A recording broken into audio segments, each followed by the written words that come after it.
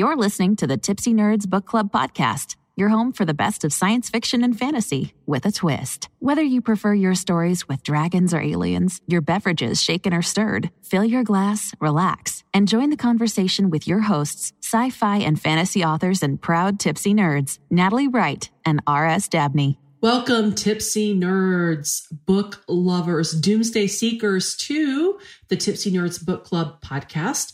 I am one of your hosts, Natalie Wright, and with me, as always, is my co-host, Robin Dabney. Hey, Robin.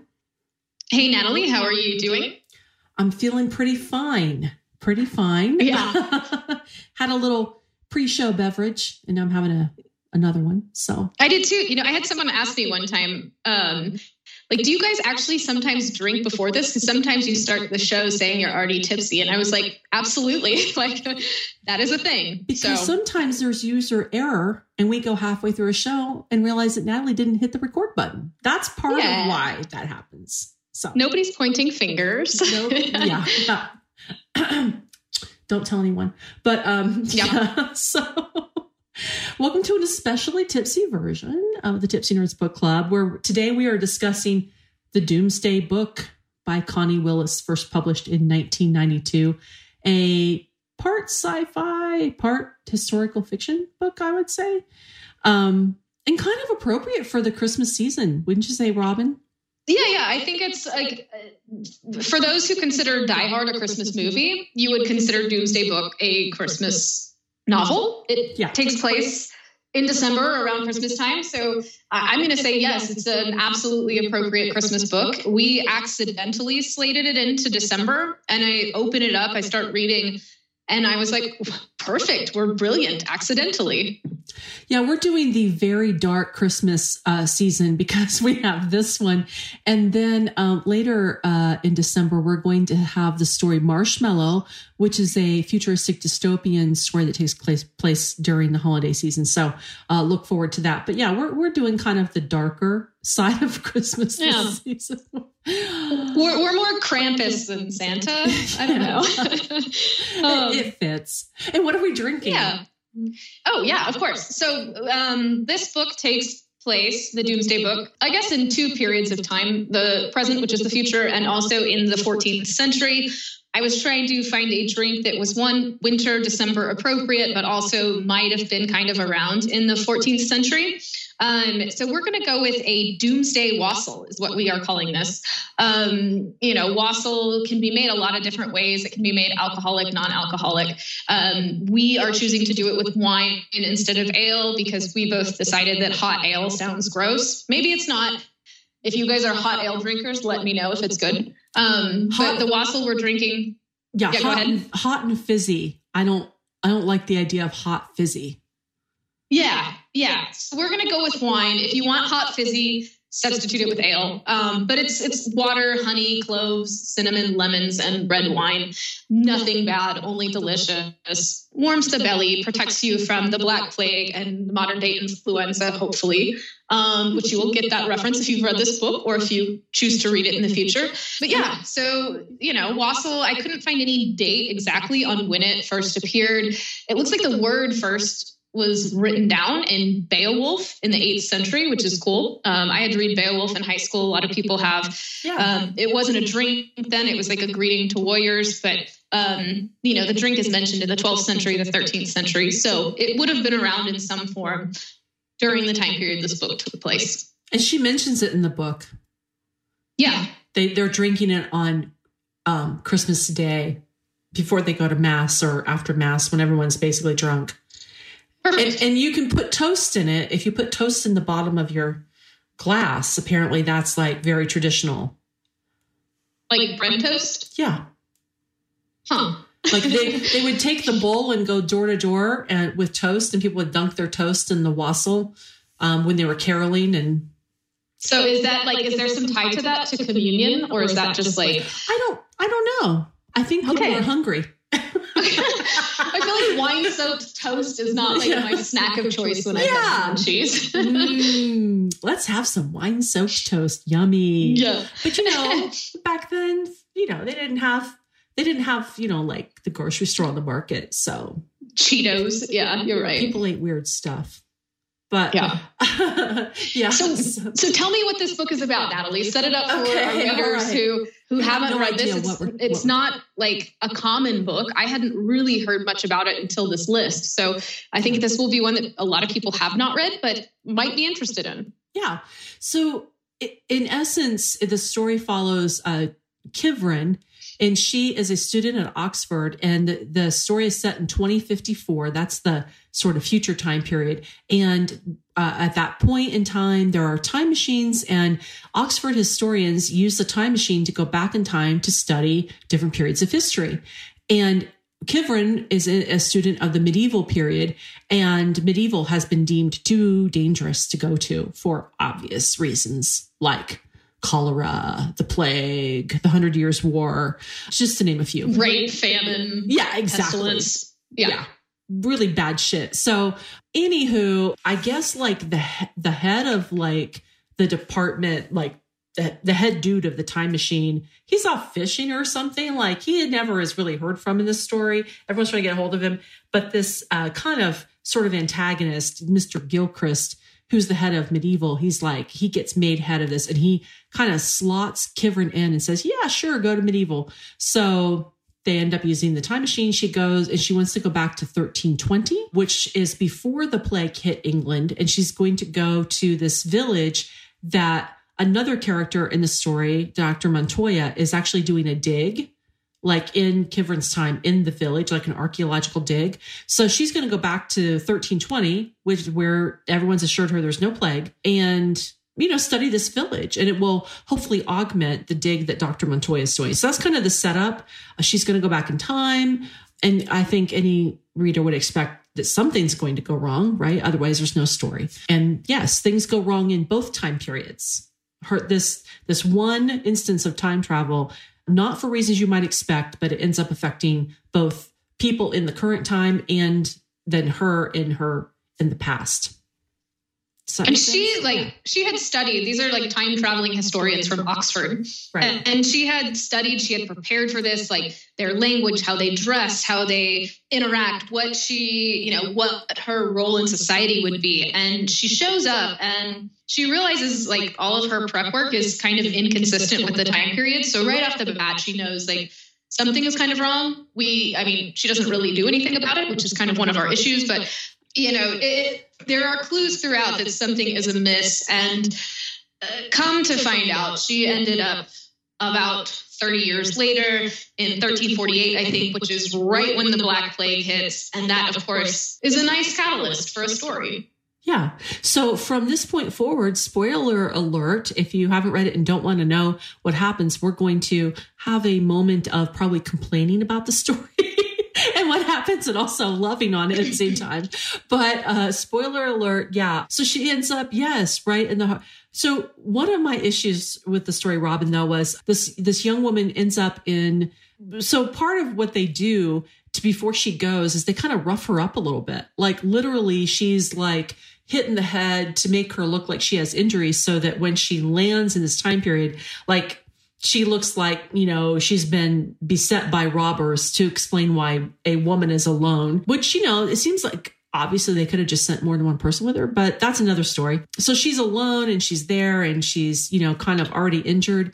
And she spends 300 pages in this time period without asking anyone the date. Yeah.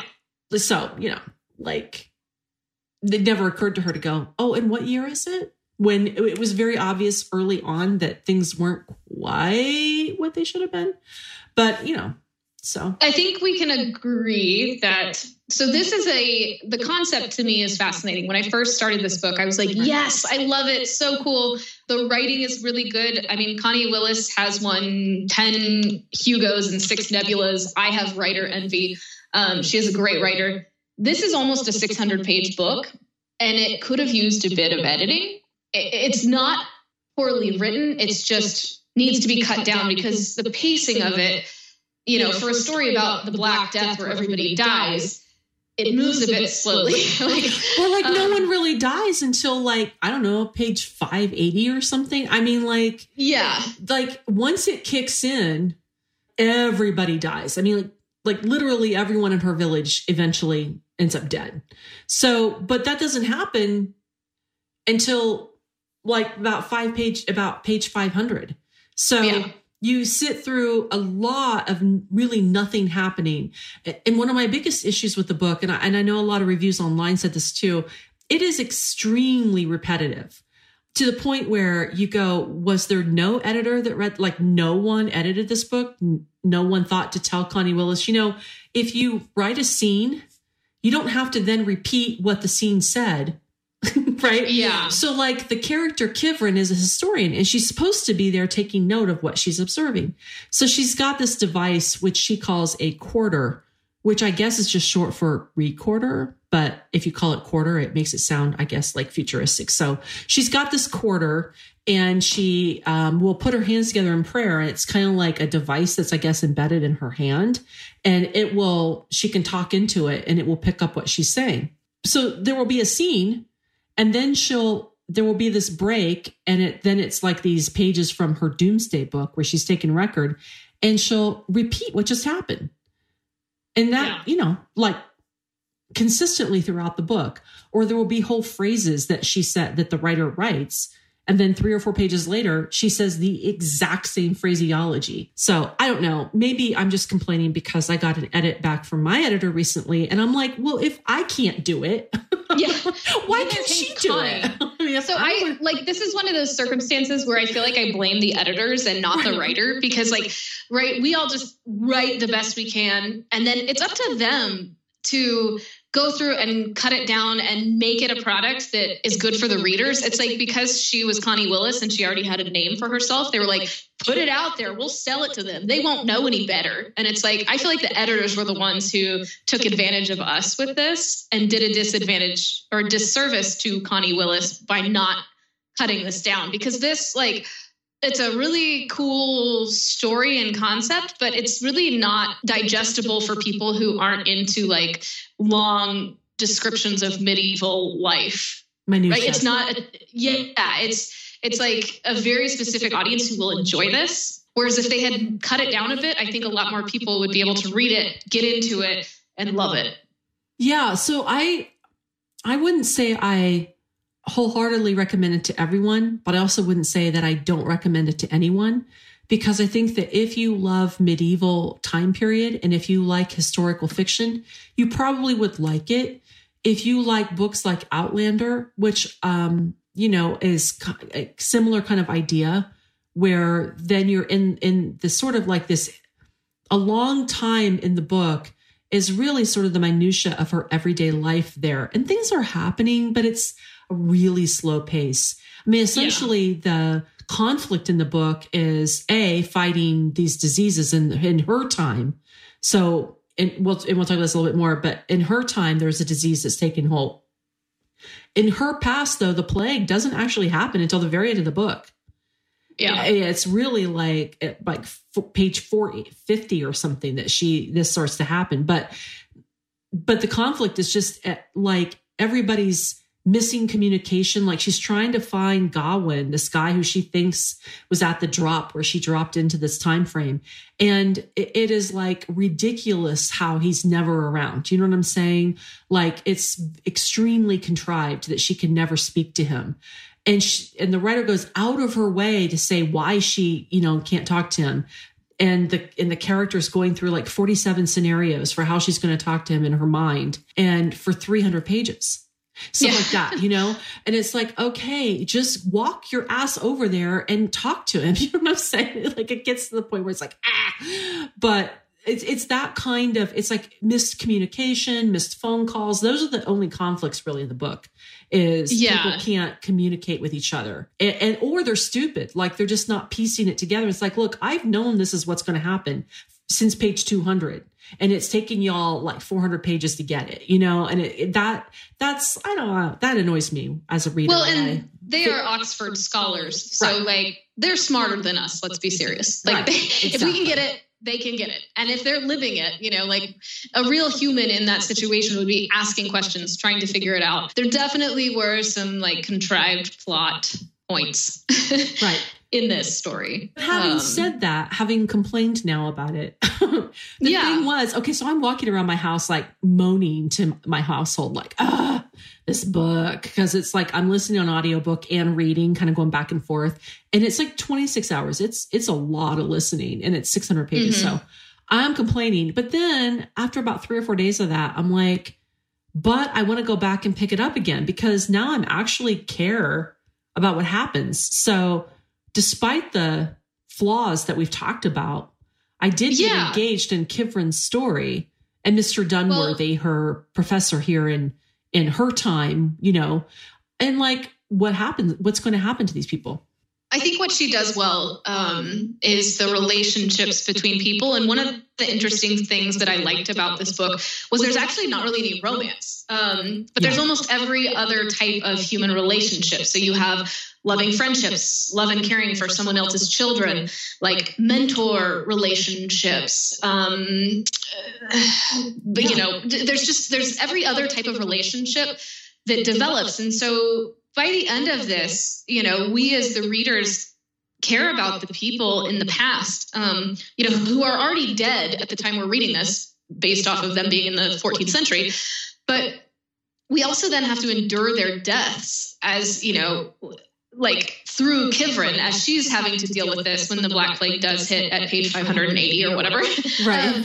But I think that's one of the cool things about this story is that we're given all of these different types of relationships that aren't a romantic relationship, which is really easy to drive a story with a romantic relationship, but to get us to invest in all of these other people and care about them and, you know, mourn them and feel Kivrin's, you know, struggles and pains toward the end of this, I think that was well done. Yeah, I agree. One of the relationships I enjoyed was, and Connie Willis had such an amazing imagination, because in both time frames, the world that she's in, you can really put yourself there very strongly. In the 2054 time period, where they're in Oxford, they're near the London environs. There's the character, Mr. Dunworthy, who is Kivrin's mentor. So the woman that goes in the future, it's her mentor. He's an older man, an Oxford professor. He has a friend named Mary who works at the infirmary there at the college, at the university. And her nephew, Colin, is coming in for the holidays from somewhere else. I can't remember where. But anyway, he ends up making it there. And so there's this young boy named Colin. I think he's like 12. And because Mary's so busy taking care of sick people, he ends up spending all this time with Dunworthy. So it was kind of fun to watch this relationship develop between Mr. Dunworthy, who has had this kid kind of dumped on him, while he's trying to figure out what happened to Kivrin, because early on, it's clear that something has gone wrong. And he keeps saying, I will note repeatedly, saying something's wrong, something's wrong, something's wrong, something's wrong. Yeah. Hey, guess what? Something's wrong. But anyway, this kid's like got a gobstopper in his mouth, and like just the whole scene going on there. I feel like it was very fully realized. Like I could vision it as a movie, you know, their mannerisms and who they were and what they were doing. The same with the future. And then over the time, the relationships develop. And by the end, when shit starts really hitting the fan and people start dropping like flies in both time periods, then all of that relationship stuff tugged at your heart even more strongly. Absolutely. I agree. I think one of the things that was interesting, like the story has no real villain. There's some like antagonistic people, but I wouldn't call them villains. Right. Maybe it's a man versus nature story, but it's not really like the disease is only a part of it. It's like really the story is about the relationships between people. So I don't know. I don't know what question I'm trying to ask, but like, you know, would you consider this a man versus nature story, or is it more of just a human, I don't know, a human story? That's not a thing. I think it's supposed to be a man versus nature story. And when we say that, like as writers, like, you know, when you're learning about writing, they say that you can characterize all stories in like 7 different types or 32 different types, depending on who you talk to or whatever, like man versus nature, boy meets girl, you know, that kind of thing. And I feel like it's supposed to be a man versus nature story where the main antagonist is the disease. And there are actually 2 diseases happening in 2 different time periods. But that's like what the main, like the ticking time bomb that's going on is to fight the disease before it kill the disease before it kills you. But I think one of the downsides to the story and why it's not as successful as maybe I wish it was because while that is true and that's going on, we may have talked about this with another story, but often you do have in man versus nature stories, often there is a human antagonist that really sets up roadblocks and stands in the way. And she tries to do that with Gilchrist, who is an antagonist to Mr. Dunworthy, but he's just so not strong. You know what I'm saying? Yeah. It's just any of the roadblocks she puts in their way are very contrived roadblocks. So it lessens the impact of the story for me in that respect. You know what I'm saying? Where it doesn't feel ever like there's anything really like a lot of times you feel like, well, if you would just go walk down there instead of trying to get them on the phone, you know, and like talk to them, you could have solved this 400 pages ago. Or like with Kivrin, when you're sitting there noticing that things aren't quite right, maybe you could have asked what year it was and you would realize that you're up Schitt's Creek, you know, because you're sitting in the middle of the plague. But in a way, I think I was a bit forgiving of some of that for some reason, because like I have a soft spot in my heart for like 90s action, which is like notably cheesy and corny and contrived. Yeah. And so I think like I'm reading some of this and I'm like, oh, it was 1992. Of course, you know, of course they're allowed to break all the rules of solid storytelling. Not that this isn't good storytelling, but like there are some cliches, there are some things you're just like banging your head against the wall because normal humans wouldn't behave that way. I don't know that it's fair for me to do that because, you know, I'm hard on stuff from the 60s, 70s, and 80s for its various reasons. But like the 90s, I'm like, oh no, everything was contrived. But I see what you're saying there. Absolutely. Yeah, I don't know. Like, I guess too, we get back to the editing piece where if someone had just had the balls, I guess, to say to Connie Willis, who by this time is already, you know, like a very well-established author. It's not like she's a new kid on the block. Hey, you know what? You just said the same thing like 14 times in one chapter. Like, yeah, maybe you don't want to repeat yourself so much, but I don't think anyone had the huevos to do that. So that we end up with a bloated story that didn't need to be. And we've said this about other books too. So we're not just picking on Connie Willis. I mean, a lot of big name authors, you know, you're like, man, I wish I could have gotten out the red pen and chopped some of this. But yeah, like I said, despite that, I mean, by the end, I'm like, oh, I mean, like Kivrin, for some reason, like, okay, this lady kind of literally drops out of the sky. Like no one sees her. Well, one person sees her, it turns out, but no one sees her dropping out of the sky. She goes and she gets taken to this manor house and she's sick when she arrives. Okay. So there's some issues there, but like they literally have no idea who she is and where she's from. She could be like, in their time frame, you know, she could be a witch. She could be like a bad person. We don't know, but they give her charge of the kids. Like she ends up being the nanny. Like pretty much as soon as she's well, she's like, here, take care of our kids. And then like the mom, you hardly ever see her again. She's just pining after her husband and this guy who's sniffing around her skirt, you know, it's like, oh, Gawain, where is he? That's basically all she does is where's Gawain? And he's conveniently never around because he's the one person that the main character needs to talk to. So of course he's, you know, out gallivanting all over the place. But so that was kind of funny and weird. Like, hey, here, take care of the kids. But she ends up taking care of this little girl named Agnes, I loved her. She was like this little Spitfire kid. And from the very beginning, I'm like, that's my kind of kid. You know, she's like into everything and she's sassy and she's smart and and then she dies. I don't know why I laughed. Why did I laugh? It's like super sad. It's just, that's the whole thing with this story is that everyone dies and you go through it with Kivrin. Right. And that's what I think she does do well. Yes. Connie Willis. Right. So I'm complaining about the minutia of everyday life, but I mean, by the end I say, okay, if I were an editor, I'd say of hers, I would say, okay, cut the repetition because you really don't need that. That's just there's no point to that. But kind of walking through her everyday life there, I would say there was a purpose in that because it's through showing her building these relationships that you care. Otherwise, if everyone dies, who cares? You know what I mean? And I think that was kind of the part of point of the story, was to make you care about these people so that when they all start dropping like flies, it's not just some meaningless, notation in a history book. It's like, no, they were real people and they really died.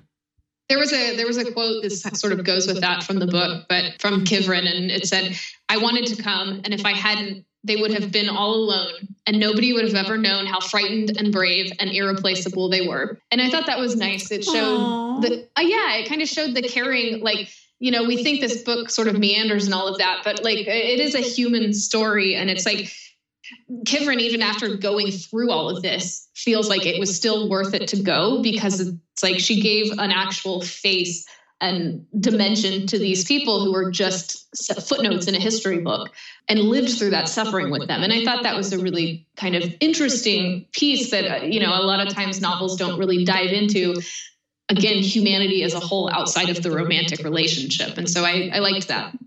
Yeah. And then she also built this kind of fun, somewhat parallel thing. So I think on one hand, you could say the story, what was the point of the story? I mean, I think some of the point of the story was to show that, again, history, it's not just notations in a book. I mean, it's not just dates and battles.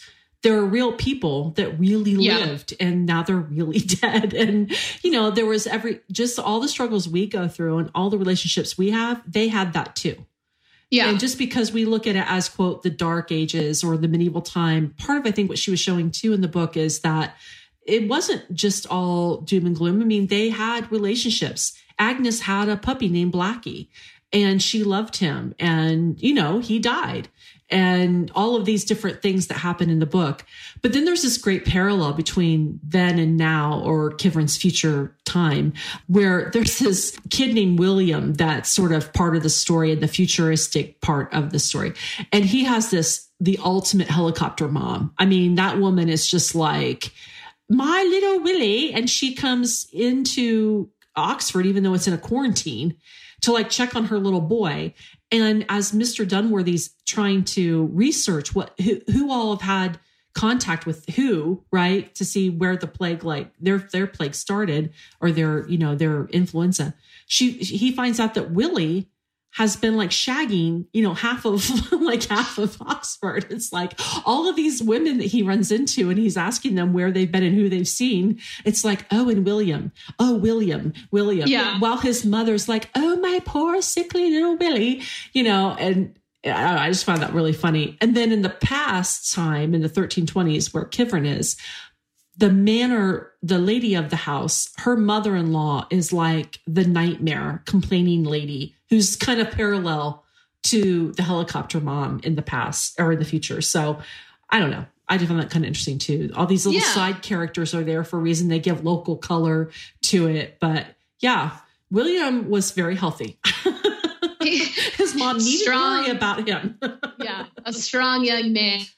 Yeah, there was a lot of parallelism in this story. And I think, it's like I was trying to think about okay, what is she saying with this? And for me, I think there was a lot of her saying that people don't change a whole lot. They do, and technology changes. But even in 2054, when the future part of this story takes place, people are still ignorant and xenophobic about infected foreigners and all of that, because there is the influenza happening at that time. And then you have the Black Death in the Black Plague in the 14th century. And we think that we've come so far and we're immune to all of this, but it's also showing that human frailty is the same as it was back then, that we now have this other influenza sweeping through and killing people. And it's I don't know, there's a parallel to show that yes, we've evolved. Yes, we've changed. Yes, we've, I don't know, grown, but still on a human physical level, we're just as vulnerable. And on I don't know if it's a human empathy, human relation level, human fear-based level,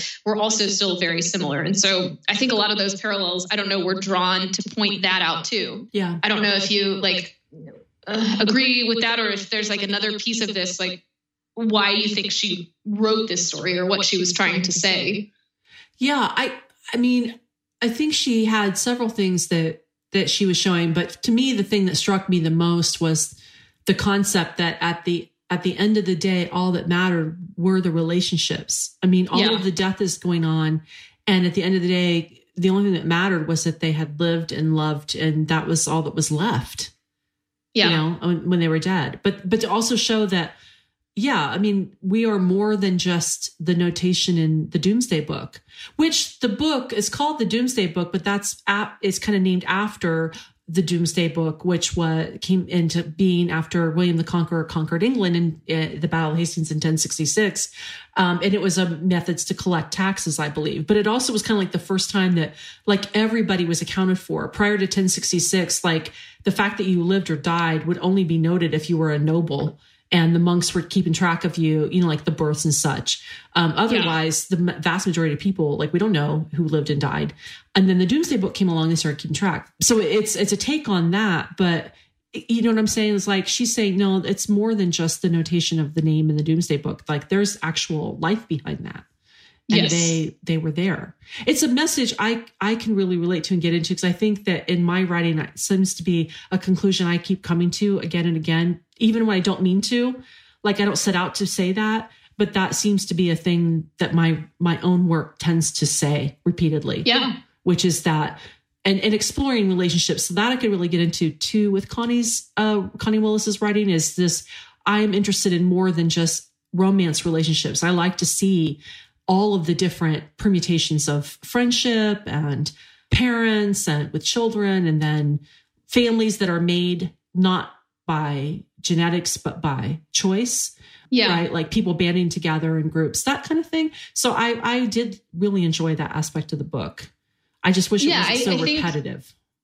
I think one of the highlights of it, and one of the reasons you don't have a main antagonist and all of that, is because there's no big battles. There's no giant events. It's more about the intimate story of human relationship. And I think a big battle or a human antagonist would take away from that to an extent. So I think, I think she did a good job of driving that home. I agree. Really the downside, and I don't want to discourage anyone from reading this, because if you like medieval happenings, you will love this book. And if you don't, I still think it may be worth a read. You might just skim over some things, because on a humanity level, it's still got a good message and it's well written. And it's a lovely Christmas book with lots of bells. So what did you think about the bells, Robin? Because in the 2054 section of the book, there are these Americans that are bell ringers. And they're supposed to be there to do this massive, what they call a peal. And I don't know anything about bell ringing. So some of our listeners may know all about bells and know what I'm talking about. But they're going to do a peal. It's called the Chicago Peal or something. I don't know. And it's a special one. And they have all these bell ringers. So there's that bell ringing. And then there's when Kivrin, both in Oxford and in the village where she's going, like in the villages where she's going in the past, they're ringing for Vespers. They're ringing when people die. And there's lots of bell ringing. And then Kivrin, or the little girl she takes care of, Agnes, ends up getting a bell for Christmas. And so she's ringing bells. So there's a lot of bell ringing in this, like a lot. And so do you think there was any like purpose to that or meaning behind the bells? I don't know. I just kept thinking, like, for whom the bell tolls. Like, I felt like it was like just heralding in the mass death that was about to occur in the story. But yeah.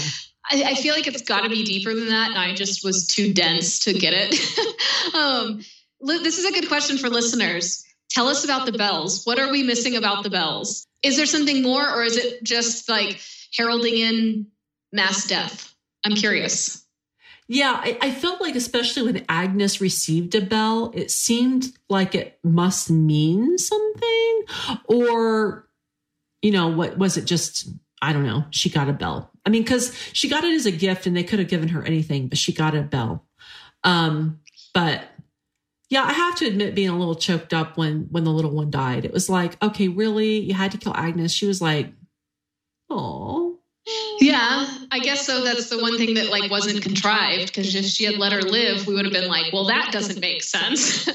I mean, Kivrin almost like didn't want to go, because she said at one point, like, how am I going to leave this one, when she was holding her hand? And I was like, oh, that would be hard. I was a nanny for a very brief period of time, which is a story in and of itself, like how that happened, which was really weird. But anyway, I could say, like, in a fairly short period of time, I got attached to the little girl I took care of because you spend so much time with them. And she was a really neat little girl. And it was like that I kind of related to it as well. Like, when you're around a little kid a lot, you can get quickly attached to them. And she did. She got very attached to Agnes. So if Agnes didn't die, I'm not sure Kivrin would have let her go. And at that point, everyone else was dead. She might have stayed. So I'm not sure she could get back to her time if Agnes lived. But anyway, bells, lots of bells, and wassail and ale and wine are all things they drank in the story. So I think that's probably accurate to the time. Did you see any anachronisms that you picked up in her writing? Like anything that didn't fit? Yeah. So like one of the things, I've been hit with this for editing before. So it's something that isn't, I again blame the editor. I'm giving Connie Willis a lot of grace, but so one, the one that stands out to me, I mean, there's others, but this is the one I remember, was that they called at one point in the 14th century, they called it oatmeal. And I don't think that was a term that was around. I think they would have called it porridge or something else. So there were some words like that I feel like were just editorial misses. Again, I was like, oh, it's the 90s. It's fine. This is the era that gave us The Mummy and, all these other movies I like. But I like The Mummy. I love The Mummy. I still love The Mummy. But yeah, so it's that stuff like oatmeal in the 14th century that would not have been called oatmeal. Yeah. Well, I go to Ren Fair every year and talk about anachronisms, but I'm not a scholar of medieval or Renaissance history, so I didn't really notice any of those things so much. But I wasn't really paying attention for that. But yeah, there was some of that probably. One thing I noticed probably more than that was. So it was written in 1992, it was when it was published, and it's supposed to be in 2054.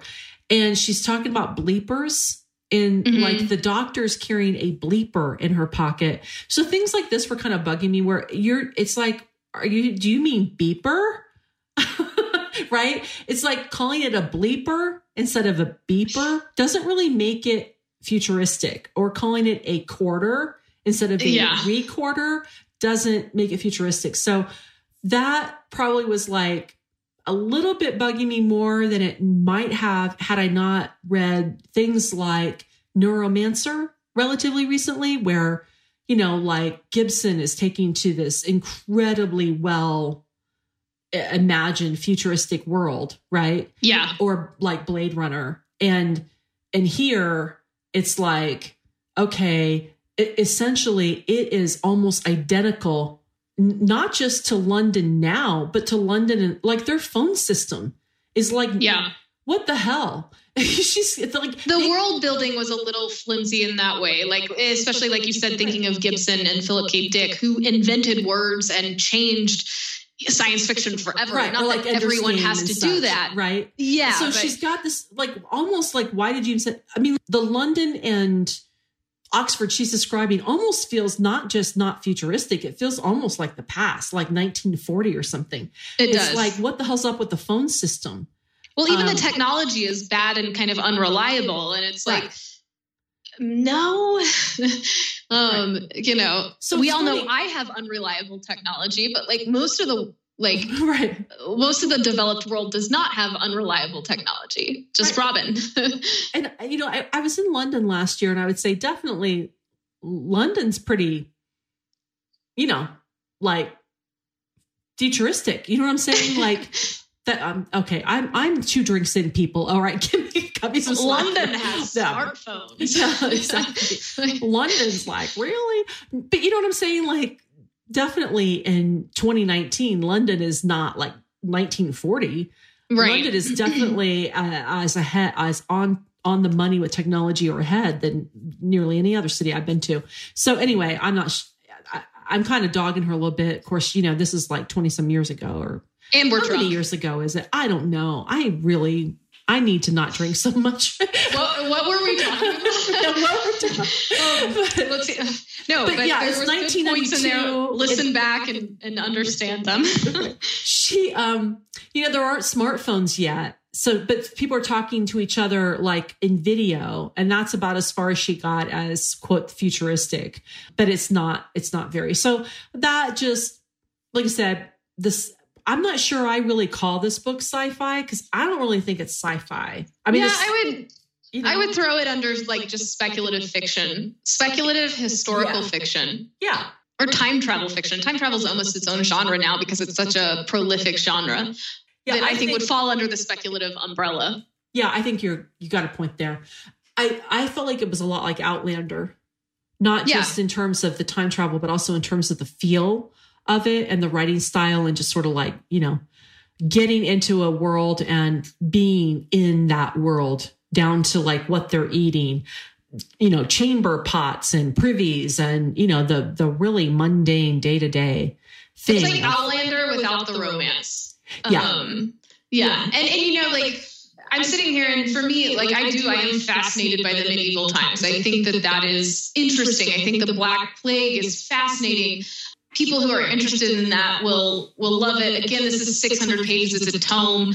One of my favorite stories of all time is The Terror by Dan Simmons. And it's another like 600-page volume about this Arctic exploration navigating the Northwest Passage that went wrong. And, he spends like hundreds of pages talking about scurvy and the woodwork and the build of a ship. And for me, that's my thing. That is my sweet spot. And so I'm like, yes, let me read more scurvy. I told my mom this is the greatest book. She should read it. And she was like, I'm sorry, I can't finish this. Just tell me what happens. And so it's like, if this is your scurvy, if like the Middle Ages and the Black Plague are your scurvy, like you will love this. If you like the minutia, like you were saying, and I liked it, but it's, it's not as, I don't know. I still think it should have been edited, but I want to reiterate that it's a good book. It's not like one of those where we really hate it and we're pretending to kind of like it to make you guys happy. We never do that. Sometimes. No, we don't. 100% honest. Yeah, especially at Christmas time. Yeah, especially when we've had a luck drink. I think this is, it's so funny because we didn't plan this way, but this is such a great Christmas story to have for tipsy nerds at this time of year because, it's not only is it just, I would say it's even almost more Christmassy than Die Hard because it's not just that it's set during the Christmas period, but there is a fairly long section of the book where, because it's like 12th night and they go through the whole Christmas process. So they're out gathering everything. So a lot of the traditions that Western Christians see as Christmas traditions, she's really going through. And a lot of them originate during this period of time, gathering the holly and doing the wreaths and the candles and the wassail and the Christmas mass and all of this sort of stuff. So that was kind of interesting to walk through that. So it definitely has, and it's snowing and it's cold and it has a Christmassy feel. And we're also, I think in a couple of weeks, we're going to be doing a story called Marshmallow. And we're going to have the author of that story. And it's a dystopian futuristic Christmas story. So we're going to have a very dark, Merry Christmas for y'all this year with Tipsy Nerds. Definitely the darker side of Christmas. Yeah. We're more like Krampus than Santa over here, which is okay. Yeah. It fits the Tipsy Nerds brand to have it does. Yeah. So I don't know. I would say it's like a limited recommendation on my part for a Doomsday book. I think definitely if you are someone that is more into sci-fi like Philip K. Dick or, like Ender's Game, stuff like that, this may not really be your style. But if you like historical fiction, if you like plagues, and disease, like that kind of science, and if you like a more of a slow, nitty-gritty detail relationship book, you might really enjoy it. Yeah, I think that's a fair representation of it. Yeah, if you don't mind repetition. Yeah. Repetition. Yeah, I think this is one of those, like, it's a good book that we've stated our issues. We've given you all the information you need to know. Definitely didn't hate it. Yeah, definitely. So we want to hear from you all, listeners, Tipsy Nerds out there. Have you read Doomsday book? Do you recommend it? What did you like or dislike about it? If it's not something you've read before, but you read it along with us, we want to hear your thoughts over on our social media. So definitely head on over to Instagram, Facebook, Twitter, and let us know your thoughts about this or the drink. Have you wassailed before? I also want to know if you guys consider Die Hard a Christmas movie. So yeah, please let me know that, because that's sort of a never-ending discussion. Absolutely. Like, I didn't really ever think about that. And then I heard the discussion over on Twitter and I was like, what? I didn't even think of that as a Christmas movie. Yep. But hey, whatever floats your boat. Whatever. I don't care. People get so charged about these things. That's what cracks me up. I'm like, okay, I didn't know that was something to get really emotionally upset about one way or the other. But yeah, I mean, sometimes you have days where you need to get upset about something, and Die Hard just happens to be. Maybe that's what it is. Hey, while we've been recording, I have to tell you about this little thing I have. I'm going to put a picture of it on Facebook. I was at the British Museum in 2018, and there were this little chess set called the Lewis Chessman. And I have this little lady. She's one of the chess pieces. I have a miniature of her, like a replica. And she looks so incredibly bored. And she sort of is representative of how I felt during part of this reading of this book. So I'm going to take a picture of her. You'll see what I'm talking about when I put her on there. But I'm going to put her on my Instagram. So she's a piece of the Lewis Chessman. It's a medieval chess set. So she's like my little totem for today with my Wassail, my little Lewis Chessman lady. And this is my sign when I've had too much to drink, when I'm talking nothing to you. And I'm talking about Die Hard and you're talking about chess pieces. So this is probably a good time to end the show. Maybe. Yeah. Or maybe we just keep going and find other random things to talk about. Exactly. Well, like Natalie said, answered those questions we asked 5 minutes ago. And we hope you enjoyed the episode. We hope you guys are having a wonderful December, that this helps with your holiday cheer. And what else? Cheers, maybe. Yeah. Well, we want to just let you know about upcoming episodes. Do not miss our next episode. We are going to have a special guest returning to talk about Star Wars as we all get pumped up for the end of the saga, the Star Wars saga. So that's fun. And definitely check out our marshmallow episode that's going to come in a couple weeks. And we have an incredibly tasty drink that I am really excited to share with you for that one, inspired by our author and what she wanted to drink. So don't miss those episodes. We are very happy to bring those to you. Excellent. Now I'm done rambling. Now we can say goodbye. Happy Doomsday to all, and cheers. And to all a good night. Cheers. And to all a good night. Thank you for listening to the Tipsy Nerds Book Club podcast. Don't forget to subscribe, rate, review, and share the fun with your friends and family. Love what you heard and want the fun to continue? Head over to Patreon and become a patron of the Tipsy Nerds podcast. We love our patrons. Want a recipe for a cocktail you heard here? You can find recipes as well as show notes, episode transcripts, and helpful links on our website, tipsynerdsbookclub.com. And as always, join us next week for a new episode of Libations and Geeking Out. Cheers.